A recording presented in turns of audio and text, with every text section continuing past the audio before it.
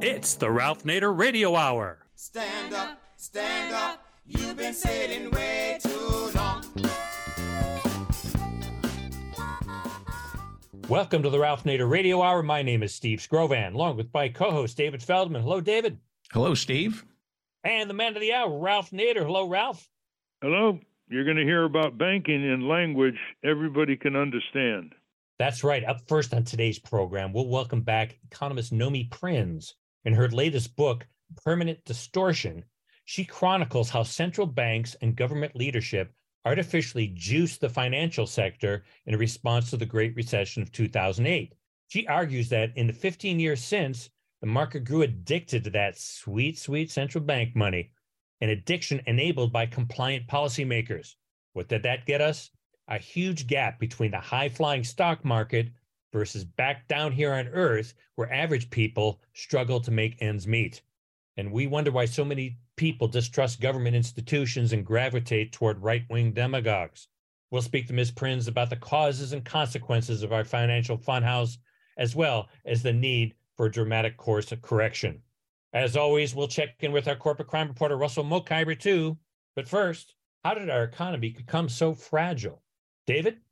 Nomi Prins is an economist, author, geopolitical financial expert, and financial historian. She's the author of several books, including Collusion, How Central Bankers Rigged the World, All the President's Bankers, Other People's Money, The Corporate Mugging of America, and It Takes a Pillage, Behind the Bonuses, Bailouts, and Backroom Deals from Washington to Wall Street.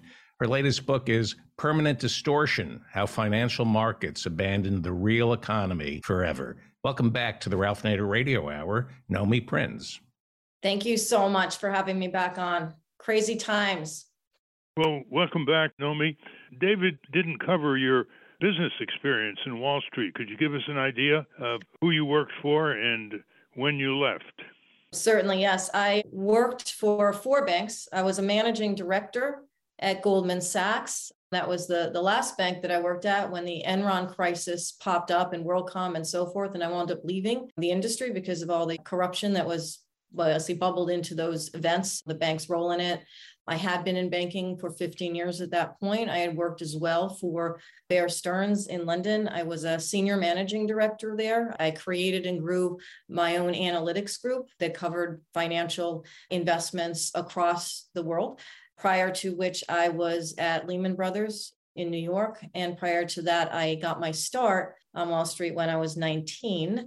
Apparently, some records had to be changed on that one at the Chase Manhattan Bank. So keeping score, 2 of the banks that I worked at are the largest investment bank and the largest sort of commercial bank in the United States right now, JP Morgan Chase, Goldman Sachs. And 2 of them were casualties of over leverage and the subprime crisis of 2008. And what we're seeing right now is, to an extent, a lot of similarities to that period.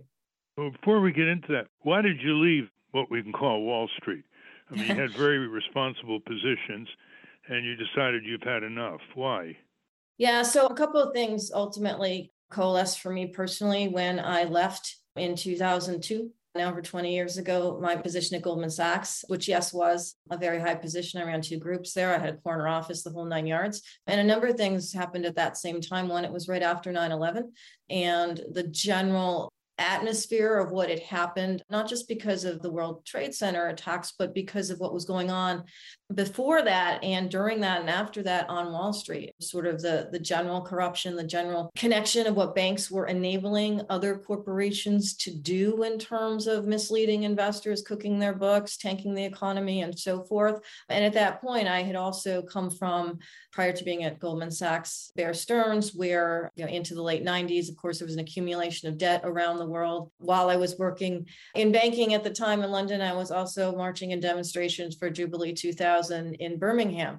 So even at the time, it took me a couple of years to ultimately quit, I recognized that what we were doing and how we were doing it inside the banking system was deeply painful economically to millions of individuals, perhaps billions, and also to countries around the world. And I wanted to talk about it. And at the time that I left, I think I was the only person from inside Wall Street who was openly talking about on the news through my first book, Other People's Money, which you saw, I know, Ralph, back in the day, about what was really going on inside. And other people have sort of added to that over the years, but I needed to do it. I could not be inside and not be public about what was going on. And so I quit. And you did it. You were predicting right time and time again. We've had people on the show talking about money and banking, and they almost leave the audience behind. It's really an interesting cultural situation. We've been described as a materialistic society, interested in money over the generations. And yet, the vast majority of the people are not given an opportunity to learn about money and banking and the Federal Reserve. Everything's sort of a mystery, and it isn't really a mystery. As one prosecutor once said when he was asked about all the complicated schemes that go under the rubric of corporate crime, he said, look, when you get down to it, it's all about lying, cheating, and stealing. And you've been able to really clarify all this. So the theme of your book is when you say, quote, it is abundantly clear that our world is divided in two very different economies.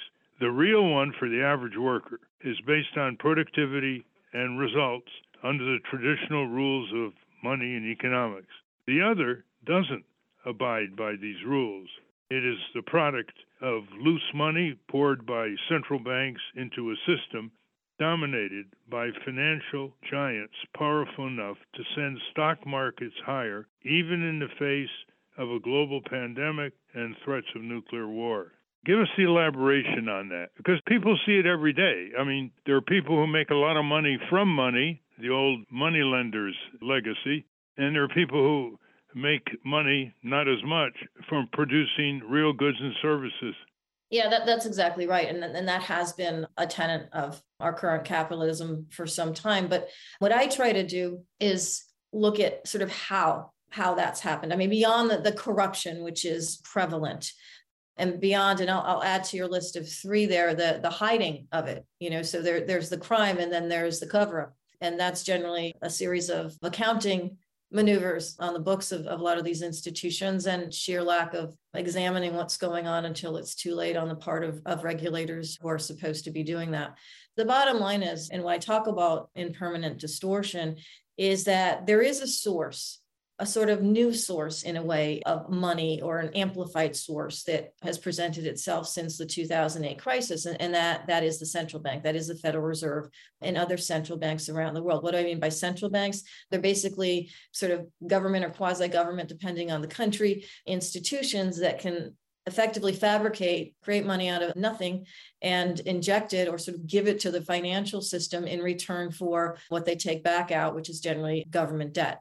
And to unpack that, what it's basically saying is you got institutions who can decide how to create money and where it goes. And generally it goes through the financial system and it pumps up more so from 2008. And there's been periods of ups and downs, including the pandemic. But since that time, on an amplified basis, the markets, financial assets, things that don't have actual real tangible physical sort of value can be manipulated or pumped up very quickly because money is coming in so quickly and so abundantly to allegedly help that system. And then so it gets left behind, the real work or real assets, companies that make real things, because it takes longer for any kind of money or money investment or wages, et cetera, to make its way through the real economy, through these companies, through building a bridge or fixing a highway or creating a hospital or enhancing an education system. All of these things take a lot of planning and time and will, and the money itself.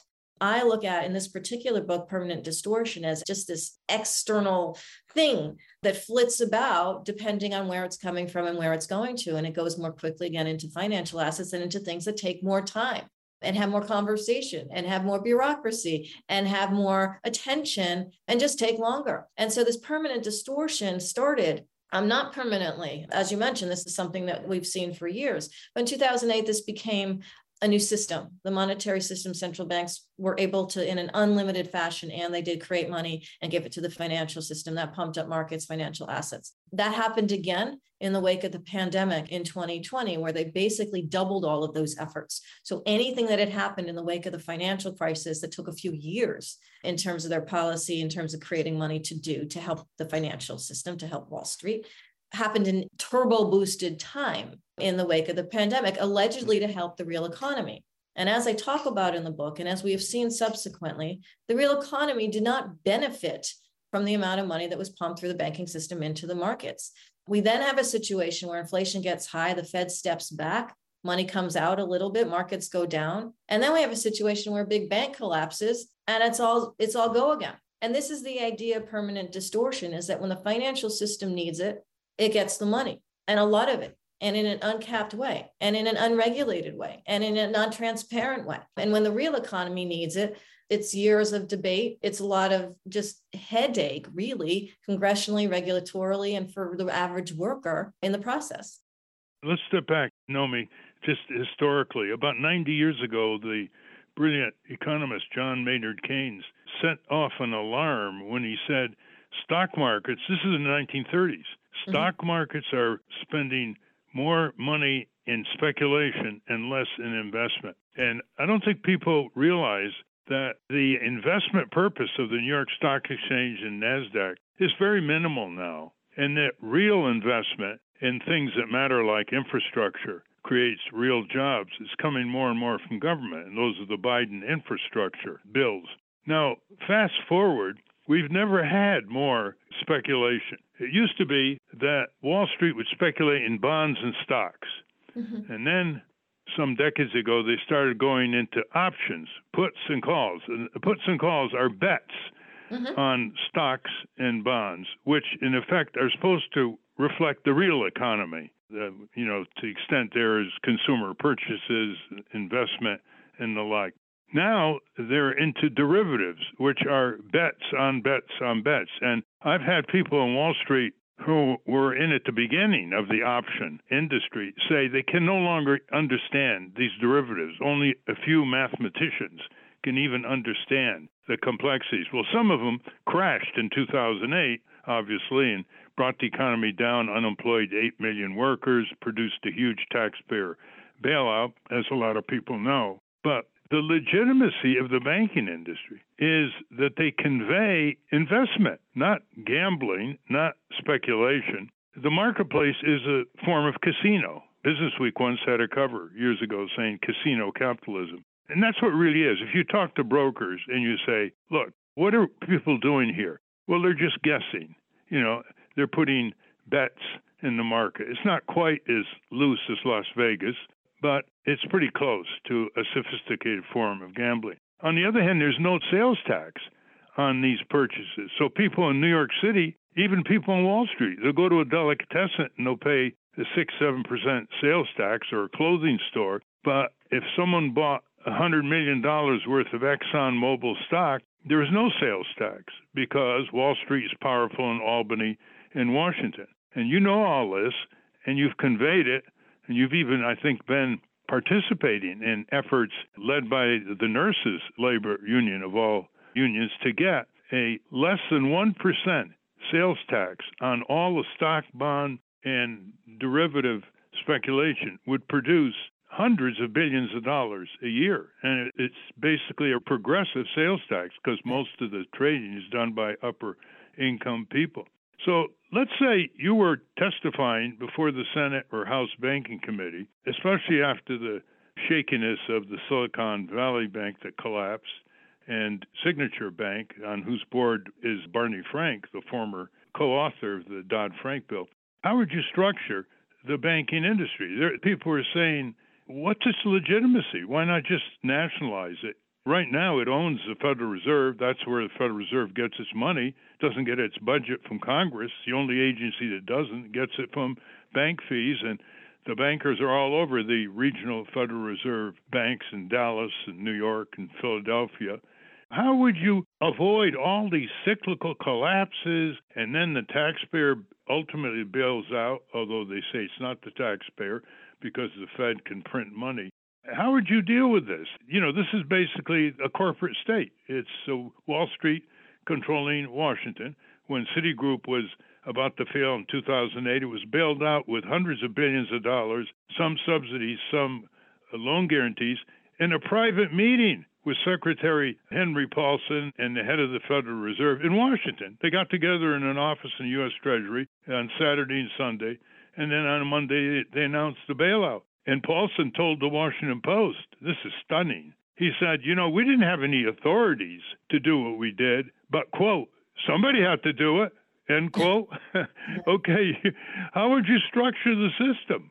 Yeah, I mean, all that is just insane. If you think about it in terms of the fact that all of what you just said, Ralph, all of how it has been presented to the public, and this is what I would say to the banking committee, and I have said to members of the banking committee over the past couple of decades, is that you got to understand, me talking to them, that what Wall Street does, and Wall Street is a sort of collective sort of title for leveraged lenders like SVB, like Silicon Valley Bank, like Signature, like Silvergate, but also as representative of the asset managers as well as the banks, is that, this is an entity that effectively gets a lot of money and a lot of help in terms of how it places that money and when it is in trouble, more so than any individual, more so than any organization, more so than any union, more so than any initiative that happens. And as a result, it is always a tax on the American public. There's no such thing as this bailout didn't cost taxpayers money, because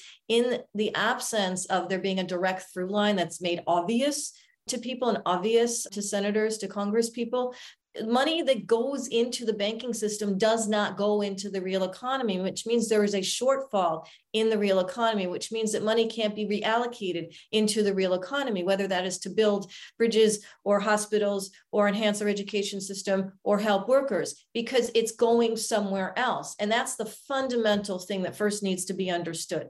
If that can be understood, that no matter what you call it, it is misplacing money that could be going into the real economy and real people, into the financial system. That's just a platform. Now, on from that, what do you do? Well, first of all, the Federal Reserve from the get-go was predicated on the lie that it was needed in order to help get money across the country from Wall Street when there was a problem in the Wall Street banking community. It was basically presented as some sort of a public institution that would help the smaller banks in the country when the larger banks couldn't lend, and to allow them to continue to do that, help the farmers in the middle of the country and so forth on out the rest of the country. The reality is, as you mentioned, Ralph, and is the case, the Federal Reserve is run by bankers. Its members are bankers. That's not a speculating. That's actually what it is. Those members pay fees. Those members have shares in the Federal Reserve. And yet the Federal Reserve doesn't have to be accountable, even though what it does is deeply impactful on the real economy,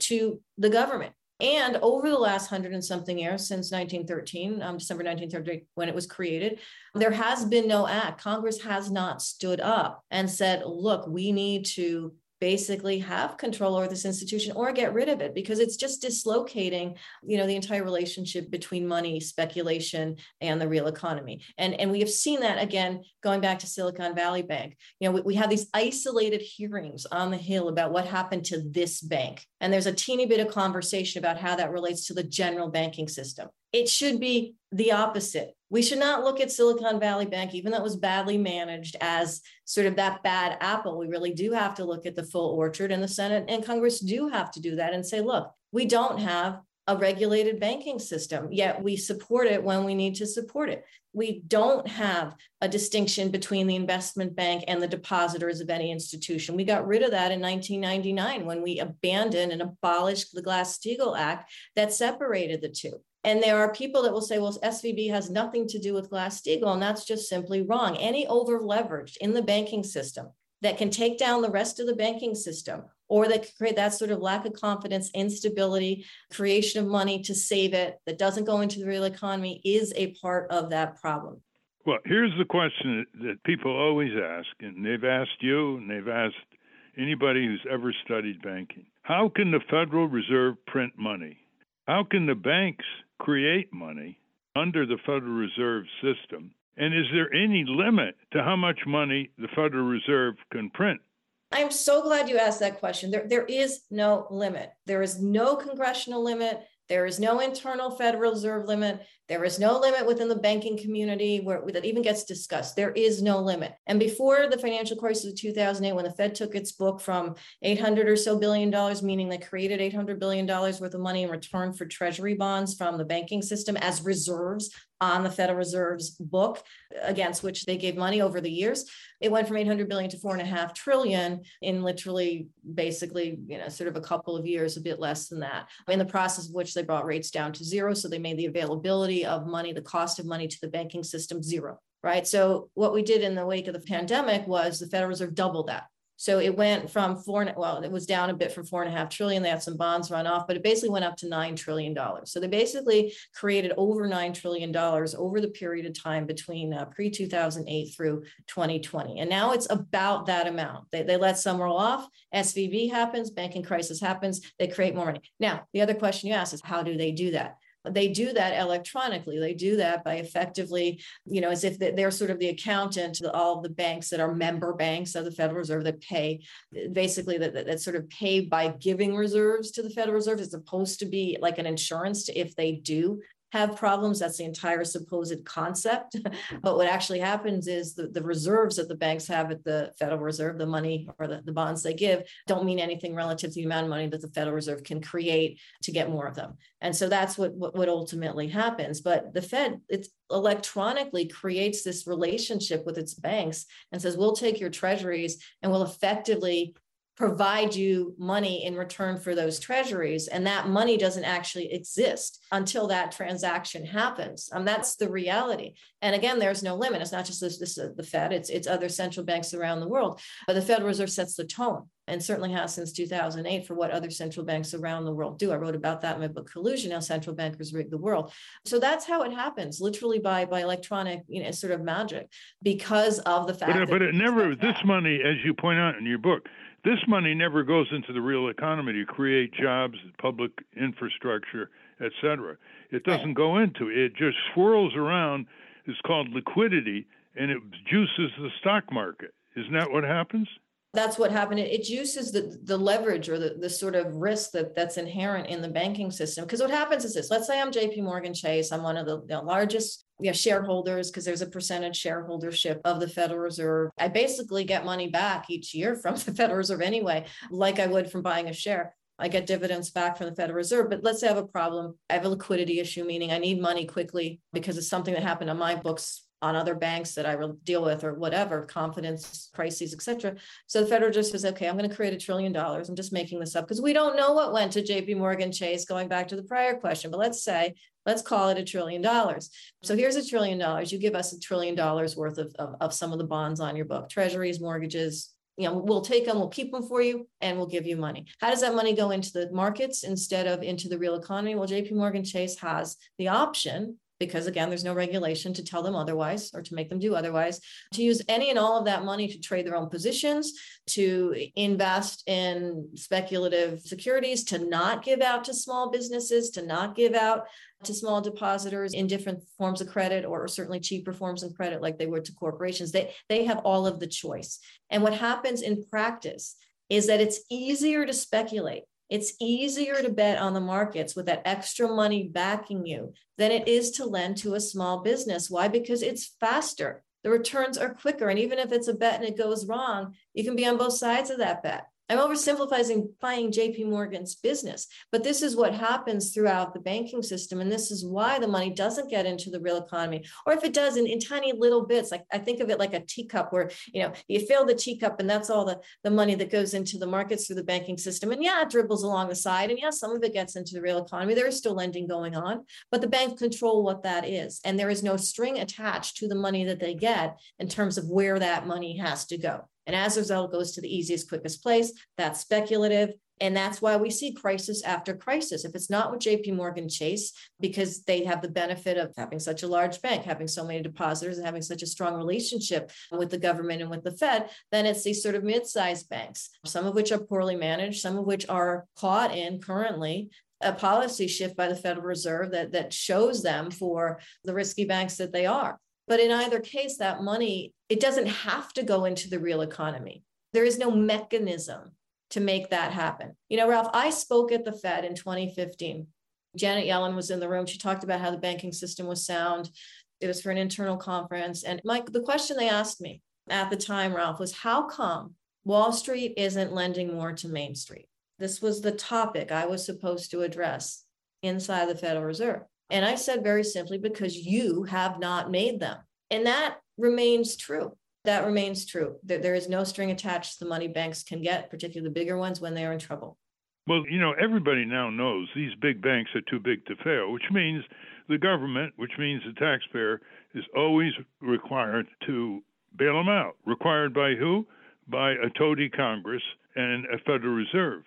So we have basically a giant financial industry that is too big to fail, with all the perverse incentives of taking more and more risks with other people's money, title of one of your books, because they know that if something teeters over the edge, Uncle Sam will pull it back and make sure that none of the top executives get any pay cut. The top executives make about $15,000 an hour on an 8-hour day, 40 hours a week. Okay, well, George Will, who's, about as conservative a syndicated columnist and television commentator as you could get, once said, if these big banks are too big to fail, they should be too big to exist. Right. He never wrote the consequence of that comment, which would be the nationalization of these banks. So one time I was campaigning in Arkansas, and a guy came up, as you always experience. He starts talking about monetary theory and fiat money and all that. And another guy jumps up when we were talking about the Federal Reserve creating money, printing money. He said, if the Federal Reserve prints money as much as it wants, how do I get some of that? Right. Well, you see, that's the point. They live in two worlds. The financial world is a cocoon that swashes around money with the Federal Reserve juicing it. And then there's the real world that makes the day daily producing goods and services. The electricians, the plumbers, the auto workers, the what they now call the refuse workers, the nurses, and they're the ones who sweat it out and can't pay their bills.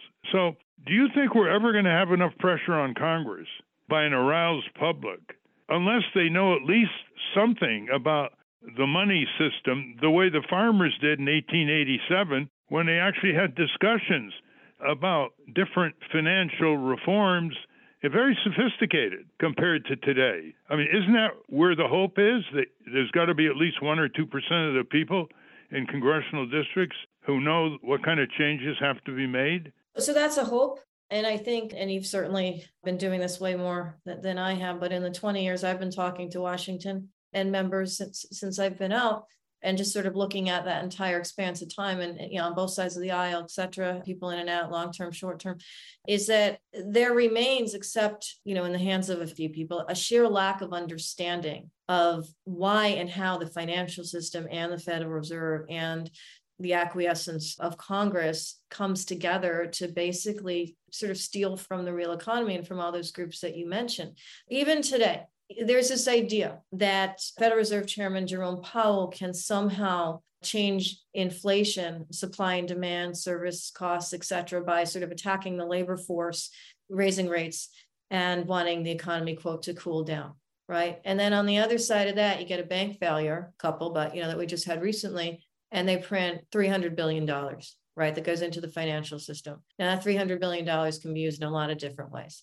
And I'm not advocating for the Fed to be in charge of financing the country, but what needs to happen is that Congress needs to specifically understand how the current scenario, the current makeup of the Fed, the relationship of the Treasury Fed and the banking system, the financial system, the markets, and so forth, does implicitly take away from the real economy, again, as a base, and only then can they change. I would have thought that in the financial crisis period, and when Dodd-Frank was being discussed, that there would have been a lot more, including a resurrection of a Glass-Steagall, a true divide, so that if a bank fails, they fail, their depositors are not, sort of the negative recipients of any other speculation or over leverage they've done in other parts of the bank. They're separate, like the FDIC is supposed to insure them, and we don't therefore bail out to a much larger extent any part of the financial system each time there's a crisis. But that's not the case, because even though it was like over 1,000 pages, that bill was not strong enough. And subsequent to which, as a bipartisan passed bill, subsequent to which we've had more deregulation in the banking system of the kind that's enabled banks like Silicon Valley Bank to skirt even basic regulatory, necessities, having money aside in case they have a crisis, being required to manage their assets better. And so we need to basically divide out the banks. We do need to make them small. We do need to keep the depositors away from the speculation, because it's only in that way that we don't, whatever you call it, have these bailouts that impact the overall economy by moving money into the places that don't benefit it. And that's what's necessary. That's just the bottom line. Do I think that's going to happen?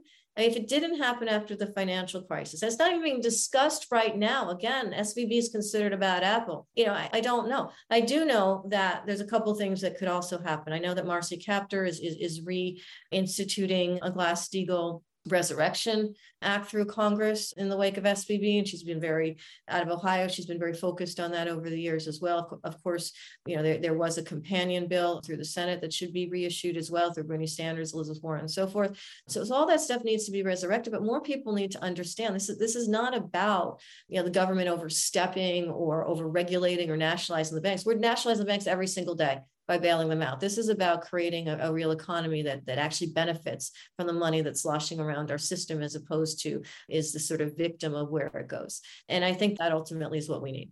I know some of our listeners, because they give us feedback, are saying to me, Ralph, ask Nomi about modern monetary theory. I mean, it was only a matter of time before somebody came up with that. And others want to know about alternative currencies like the Ithaca dollar at the local level, or the time dollar. You have a currency in hours. People basically provide hours of time to other people, and they reciprocate, whether it's tutoring students in return for the students shoveling the sidewalk or cutting the grass. First, tell us, what's your take on modern monetary theory? Explain it very briefly, and then what's your opinion? So my opinion on modern monetary theory is, first of all, it's not modern. It's been something that's been kicked around since the 70s, but the idea of it and how it's been sort of reintroduced more recently, and in the wake of the pandemic more so, is that, if we can create money, which we know we can, how come that money can't go more directly into the hands of the real economy, into specific initiatives, and sort of be used more equally? My problem with that is that in our current system, where we have the Federal Reserve constructed as it is, where we don't have a cap on how much of that money can go into the banking system, and we don't have a sort of paper electronic trace of where it goes and how it goes, and no strings attached to it, and we have such a, frankly, dysfunctional on a lot of levels Congress in terms of figuring out what needs to be done and where money needs to go, that in practice, I see it as a very challenging theory. And also, if we can create money, then one of the other things I think about it is that, talking about currencies, with the dollar being sort of the major currency, it also, the idea of creating money, it's happening now with banking too. It would not be different with money also being sort of created and going into the real economy, is that all of this really creates a mirage of how we should be positioning the real economy. I personally think that we should have, for example, an infrastructure bank, a national bank of some sort that specifically is funded, if we're going to do monetary theory, or if we're going to even do some sort of strings attached to what the Fed can create, that is specifically funded with our debt as it already exists, and not sort of refunded, not new taxes, but that is specifically charged with putting money into the real economy, into real projects. I think that's a more efficient way of doing it than, even from the government standpoint, than even any other type of mechanism that relates to the Fed or the Treasury Department. Now, on the issue of currency, obviously, the idea of cryptocurrency, Bitcoin, time currencies, et cetera, there's different ways of looking at it. On the sort of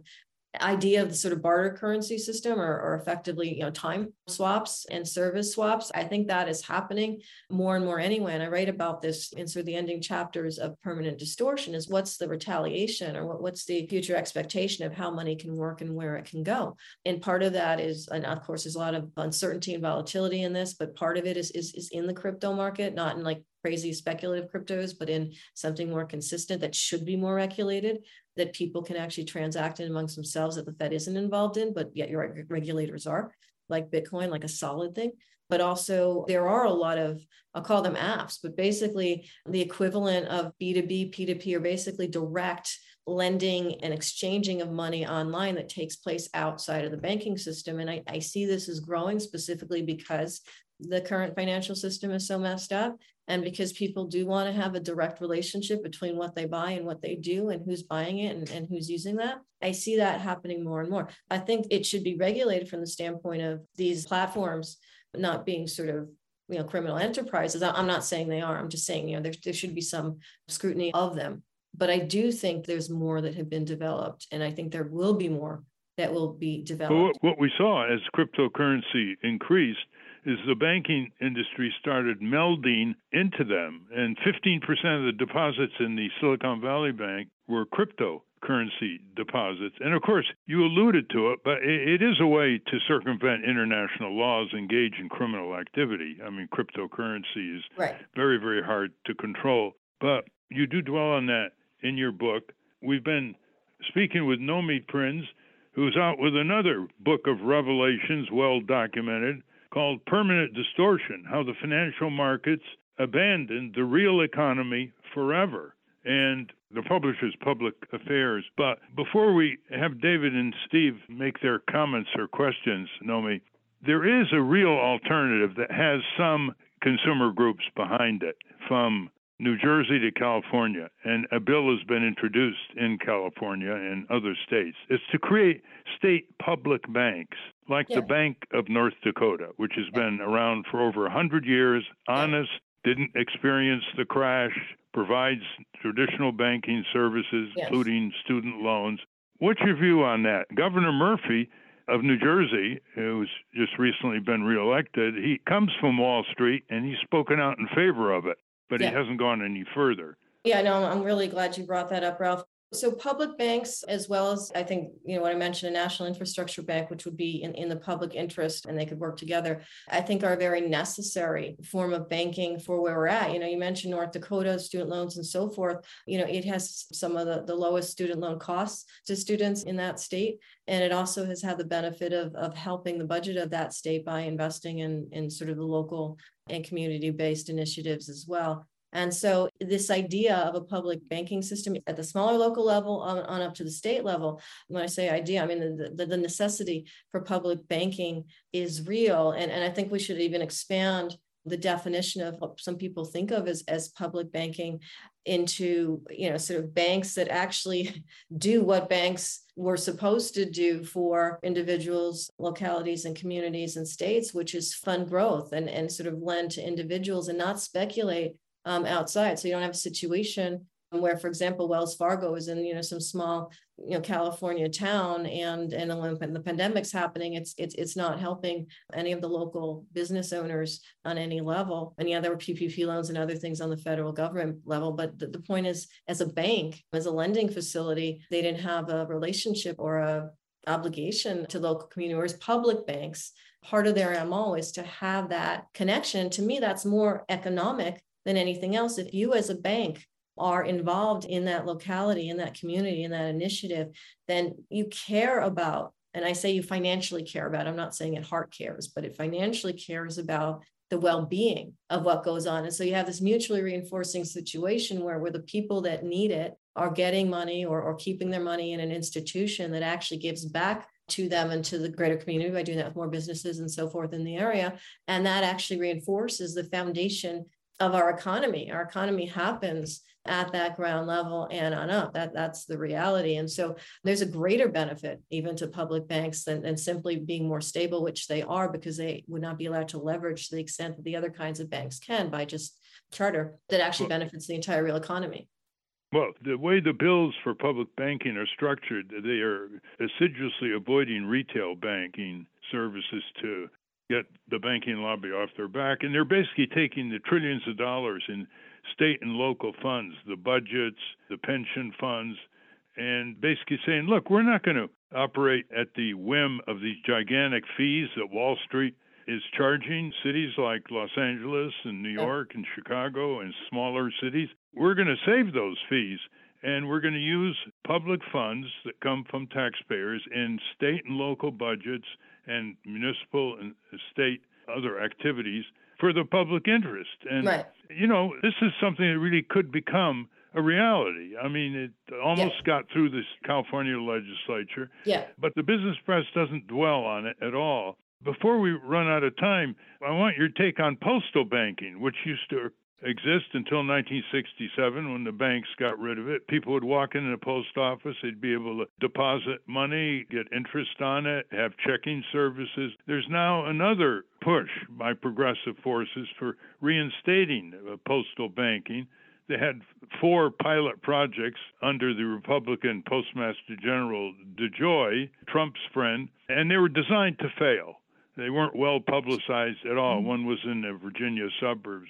Give us your up-to-date take on postal banking. Yeah, and what just popped into mind when you were saying that, Ralph, is that public and postal banking are the quintessential by the people for the people, right? I mean, that's the idea. Banking by the people, i.e. the taxes from us actually go to, securing our foundational economies through the public banks and local banks, is actually very American in terms of, the ethos. And from a standpoint of postal banking, it's sort of the same thing, because the idea, again, in a postal banking environment, the government doesn't have to worry about bailing out banks, which it seems to not care about when it actually happens. I mean, they talk about it, but, we don't change that much. But the reality is a postal banking system, like a public banking system, would not have that kind of MO to take money elsewhere. There would be actual banking activities, like you mentioned, checking deposits, interest rates that would be more like treasury bond rates as opposed to close to zero, even with treasury yields going up that the larger institutions do, and less fees, because a lot of times these large banks charge such fees kind of in a usury basis to small depositors. There's a much higher fee for people with lower amounts of money in their accounts than there is for people with larger amounts of money in their accounts. That's just the reality.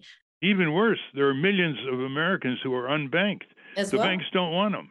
They don't make enough money. That's so right. if they're unbanked, we got to have postal banking and post office all over the country. Isn't that one of the arguments? Yeah. No, exactly. And also you have all the other benefits that you have with banking. You just have people participating with whatever money they do have in sort of more of a democratic, a democracy type of process, but also with their money. Well, listeners, one thing you can all do is when you meet a candidate for office, local, state, national, they run around shaking hands before the election. Just ask them questions like that. Say, what's your position on public banking? They get enough people asking the question. They go back to Washington and they meet their buddies in the corridors. We're getting questions about public banking here. And maybe the 2 committees will start having hearings. The House committee did have hearings on public banking, but it was a perfunctory hearing, and it didn't get much press at all. And we haven't had any success in getting Senator Sherrod Brown, Democrat from Ohio, in having thorough public banking hearings. They got to hear from you back home, people. They have to hear that it's on your mind. It's putting your hand on your pocketbook and making sure it isn't lifted. We're running out of time, Nomi. Let's go to Steve and David. Steve? Yeah, thanks, Nomi. My question is, could you really concretely connect the dots between what's going on in the banking system and the unrest on the ground that is driving people to right-wing demagogues? Yeah, great question. I cover that thematically. I do string that through the book, through Permanent Distortion, because what we saw even before the pandemic was a rise in sort of this polar populism idea and sort of moving towards sort of, popular, actually on both sides, but, sort of more sort of right-wing populist sort of candidates. And then, and to an extent going back after that, but we saw that in a series of, individuals from Trump to Bolsonaro.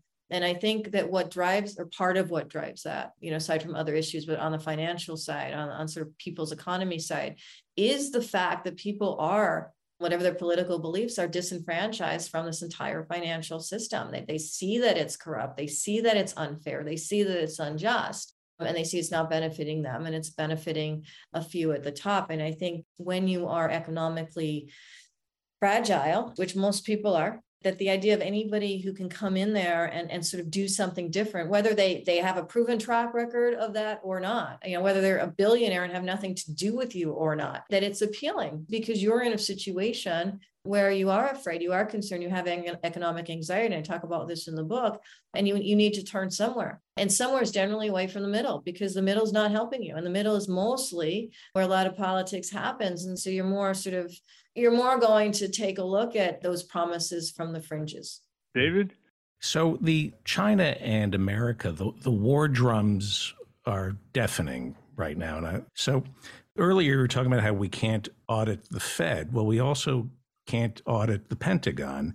Could you speak to the connection between the strength of the dollar serving as the global currency, and the strength of our military?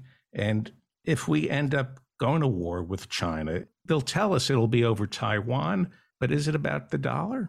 It's a great question. Again, so a little mini through line in the book, but something I've looked at in Collusion as well, just the relationship between, our sort of global hierarchy status, as having the number one global currency through the dollar and how that's helped us militarily. I mean, this is something that was established in the wake of World War II that actually sort of established the superpower nature of the United States. I mean, the whole military industrial complex thing from Eisenhower after that, to me, and I actually write about this in All the President's Bankers, my book was basically predicated on having a strong dollar, because the economy, or the financial economy, the currency economy, and the military are very, very linked. If you don't have both, which we do as a nation, you can't control both sort of trade, financial sanctions, or similar things, and also the size of your military and the positioning of your military. And as it turns out, banks have expanded into areas in other nations throughout the world where we have military presence. It's not an accident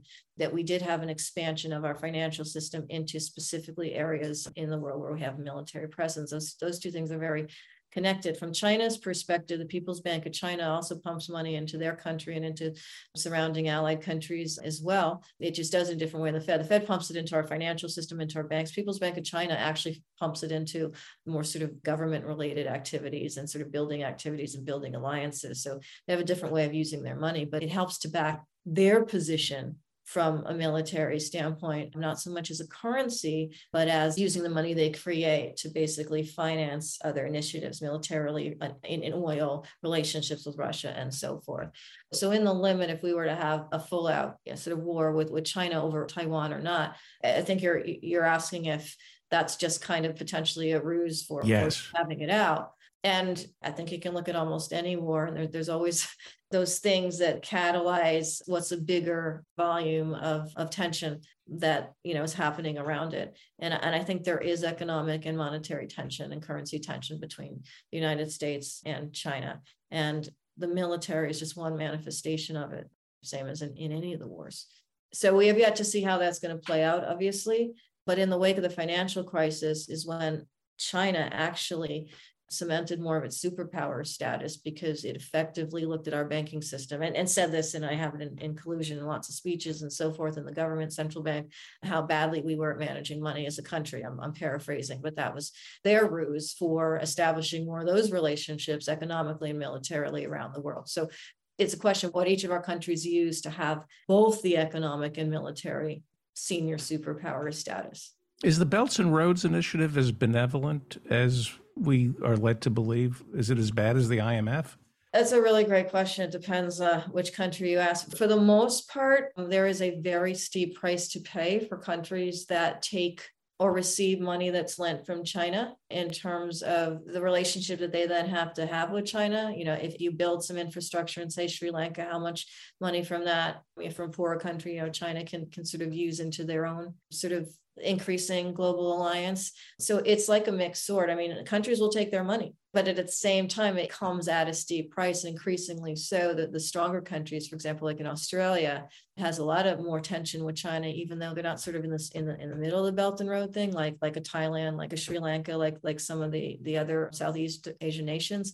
But they certainly have tension over how China gives out money and what it requires in return. That said, there are areas throughout the world, again, outside of Belt and Road, like in Africa, where China will come in and say, look, we're going to give some money, we're going to pay off some officials, and we're going to get access to this particular mine and these particular, supplies. I was just in Australia talking about this with a number of people, and those are other ways that China sort of destabilizes some countries. At the same time, they're helping them. So it's a very double-edged sword. Hannah? Just briefly, in your book, you touch on Charles Ponzi and the Ponzi schemes as kind of an analog for some of what has been going on in our financial system. And could you explain a bit more about that? It seems like a much more accessible way to approach this house of cards than, as someone educated in America, I didn't learn much about monetary or financial policy in my K through 12 schooling. So Ponzi scheme seems like a pretty accessible way to understand it. Yeah, no, thanks for that.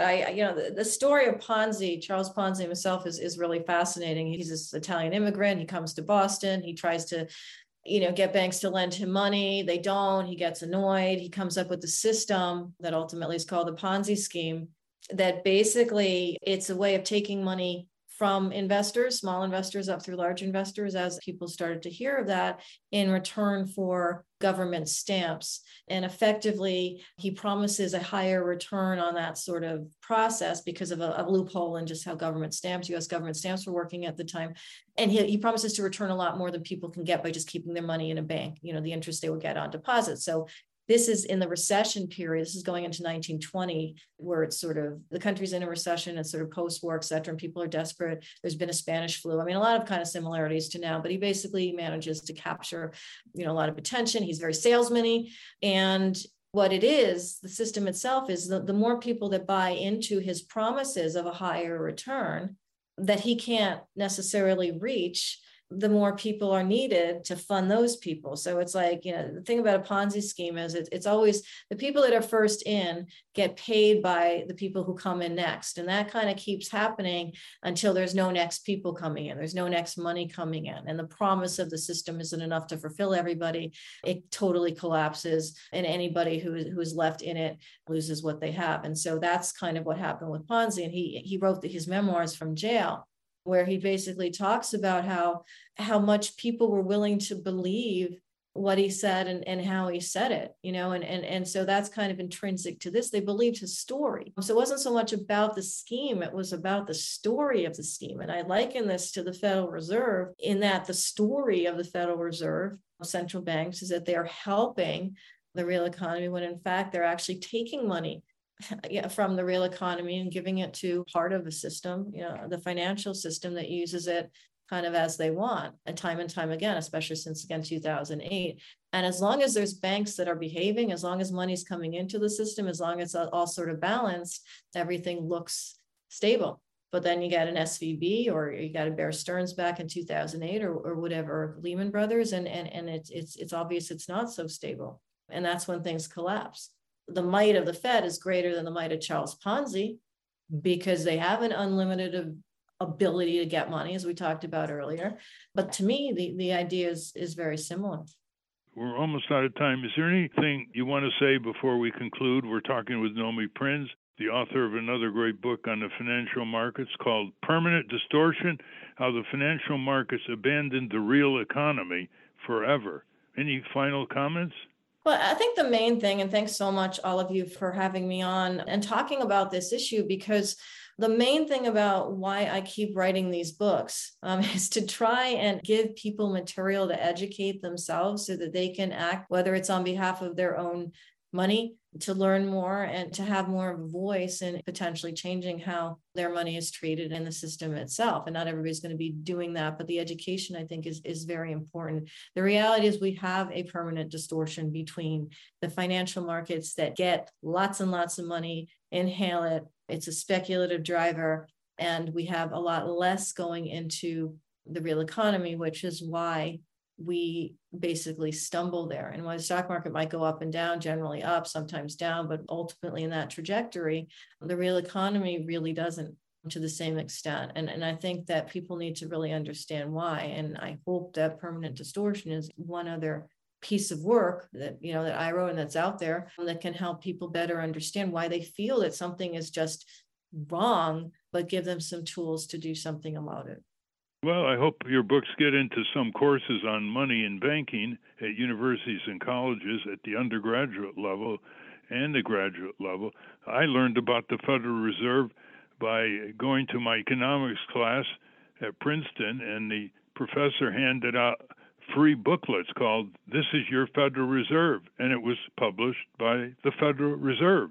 It didn't make Right. things easier that he was on the board of governors of the Philadelphia Federal Reserve Bank. So that's what's going on, listeners, is a huge propaganda machine. And it's interesting that the destabilization of the real economy comes so frequently from the speculation of the paper or the money or the financial economy. Thank you very much, Nomi Prinz, for the book and for your work over the years, and I hope you'll get on NPR's Marketplace with Kai Ryssdal. Thank you.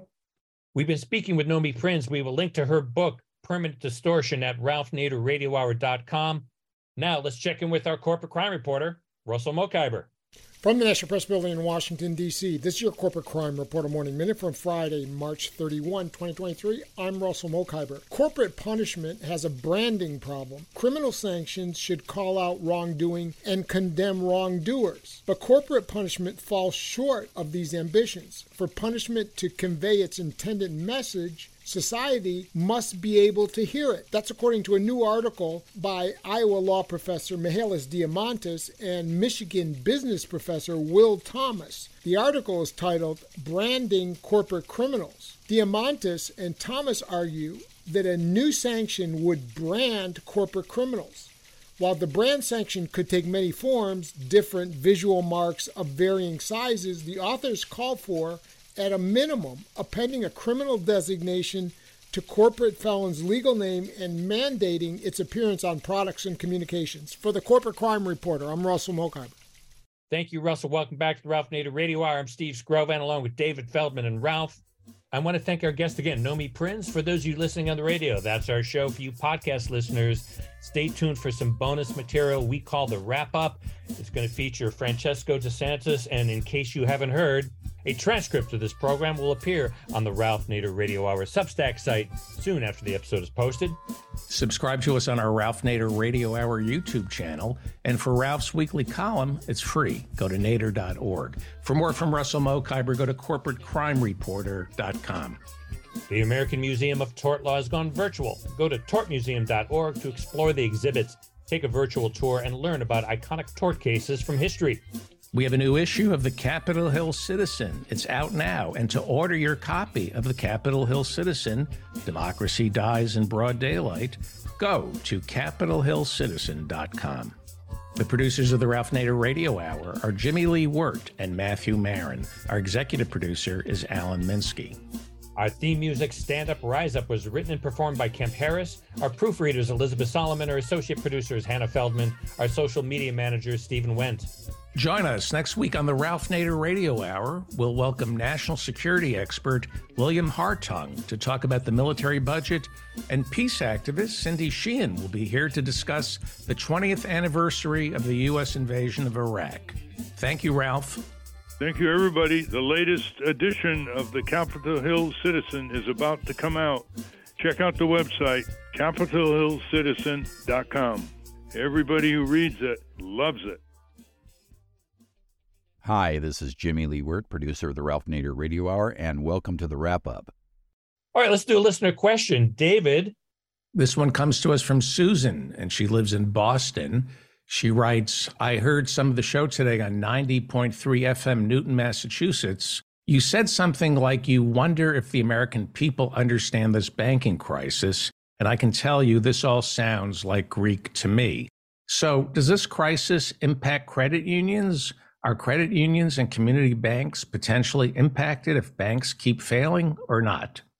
Well, credit unions are regulated by an independent credit union regulator, and if they behave themselves and don't get too interlocked with the other commercial banking speculators, they're safe.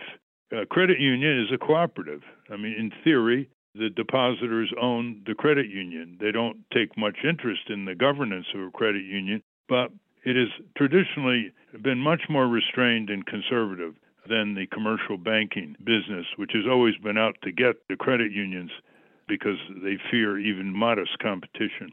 As far as community banks concerned, most of their deposits are covered by the FDIC because most depositors in community banks have less than $250,000. Again, if they stick to their last and observe prudent banking practices and not get hooked up with the larger banks, they can be considered safe, even though they're not viewed as too big to fail. If they're prudent and they run their business and they provide mortgage funds and small business funds with the FDIC protection and the regulation, they can be an established fixture in the community. I might add this.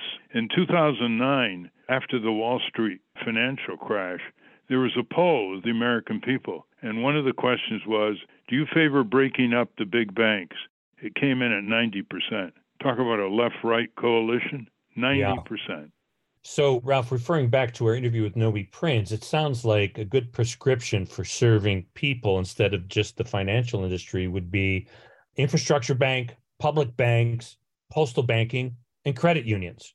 That's right. And people listening to our discussion of credit unions know what credit unions are, because guess what? There are 70 million Americans who belong to credit unions. 70 million. Some estimates even go higher. So credit unions are financial institutions that are cooperative. They don't report profits. They report a surplus, and it's supposed to be cycled back to give a better deal to the depositors. But if the depositors don't exercise some measure of governance, the credit union managers begin imitating the practices of the commercial banks, like what they charge for a bounced check. And that's what you have to be concerned about. So go to your credit union meeting at least once a year and take a little charge of your institution.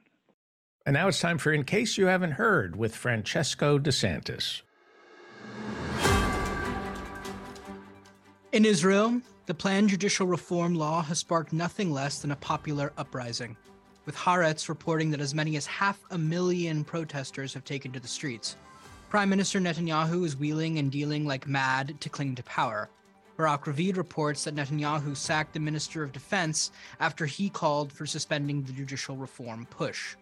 Itamar Ben-Gvir, leader of perhaps the most extreme party in the right-wing coalition government, has threatened to quit the coalition if the judicial overhaul is delayed, but may have been appeased by a promise from Netanyahu to make the National Guard answerable directly to Ben-Gvir, per the Jerusalem Post. Axios reports that Jewish Democrats in Congress met with the Israeli ambassador and warned him that if the bill is pushed through, it will be harder for them, quote, to talk about Israel the same way they used to. A new paper published in the Harvard Environmental Law Review by David Arkush of Public Citizen and Donald Brayman of the George Washington University Law School posits whether fossil fuel companies should be charged with homicide. The authors argue these corporations, quote, have not simply been lying to the public, they have been killing members of the public at an accelerating rate, and prosecutors should bring that crime to the public's attention. In the wake of the Silicon Valley Bank collapse, Senate Health, Education, Labor, and Pensions Committee Chairman Bernie Sanders has introduced legislation that would bar big bank executives from serving on Federal Reserve boards. Chairman Sanders said, quote, the Fed has got to become a more democratic institution that is responsive to the needs of working people and the middle class. The Huffington Post reports that Rep. Ilhan Omar has introduced a bill to, quote, condemn anti-Muslim hate. The bill was crafted to honor the 51 Muslims killed in Christchurch, New Zealand in 2019, and it was introduced on the first day of Ramadan. Omar is quoted saying, we know that this increase in hate is not isolated to only Muslims. Church bombings, synagogue attacks, and racial hate crimes are also on the rise. In order to confront the evils of religious bigotry and hatred, we must come to understand that all our destinies are linked. An investigation by Morgan Baskin of DCist found that, quote, local developers are buying rent-controlled apartments, clearing out existing tenants, and marketing to housing choice voucher holders, because the DC Housing Authority engages in routine overpayments. In so doing, these developers are, quote, eroding affordable housing. In Brazil, Democracy Now! Reports that the Lula government has successfully removed, quote, almost all illegal gold mining operations from Yanomami indigenous territory. Lula campaigned on the promise to remove these mining operations, which have, quote, displaced people, devastated the land and food resources, and contaminated rivers with mercury. Ever have a hard time canceling a subscription or recurring fee online? In a video by More Perfect Union, FTC Chair Lina Khan explained how the agency is taking aim at a pervasive corporate manipulation tactic nicknamed click to subscribe, call to cancel, in which companies make it easy to sign up for a service but make it very difficult to cancel it. The new rule, called click to cancel, would mandate that 1, it must be as easy to cancel a service as it is to sign up for it, and 2, consumers must be able to cancel using the same method they used to sign up. From PBS, in Florida, Governor DeSantis is expanding the Don't Say Gay censorship law to high schools. Supporters of this bill had previously insisted that it was only intended to curtail discussions of sensitive topics for young children. This expansion clearly undermines that argument. In Chicago, the International Committee of the Democratic Socialists of America hosted Cuban Ambassador Leonis Torres Rivera at the 35th Ward 8th District office for a meeting with local elected officials and faith leaders. They discussed the harmful U.S. embargo and strengthening goodwill between the people of Cuba and the United States. This meeting was attended by Cook County Commissioner Anthony J. Quesada and Alderman Carlos Ramirez Rosa, Byron Cicho Lopez, and Rosana Rodriguez. From the New York Times, at a chocolate factory in Reading, Pennsylvania, a massive explosion has left at least 7 dead and more missing. Activists are calling for a thorough and swift investigation into the factory's owners, the R.M. Palmer Company. And that's a wrap. Join us next week on the Ralph Nader Radio Hour when we welcome national security expert William Hartung to talk about the military budget and peace activist Cindy Sheehan to discuss the 20th anniversary of the U.S. invasion of Iraq. Until next time. Stand up, you've been sitting way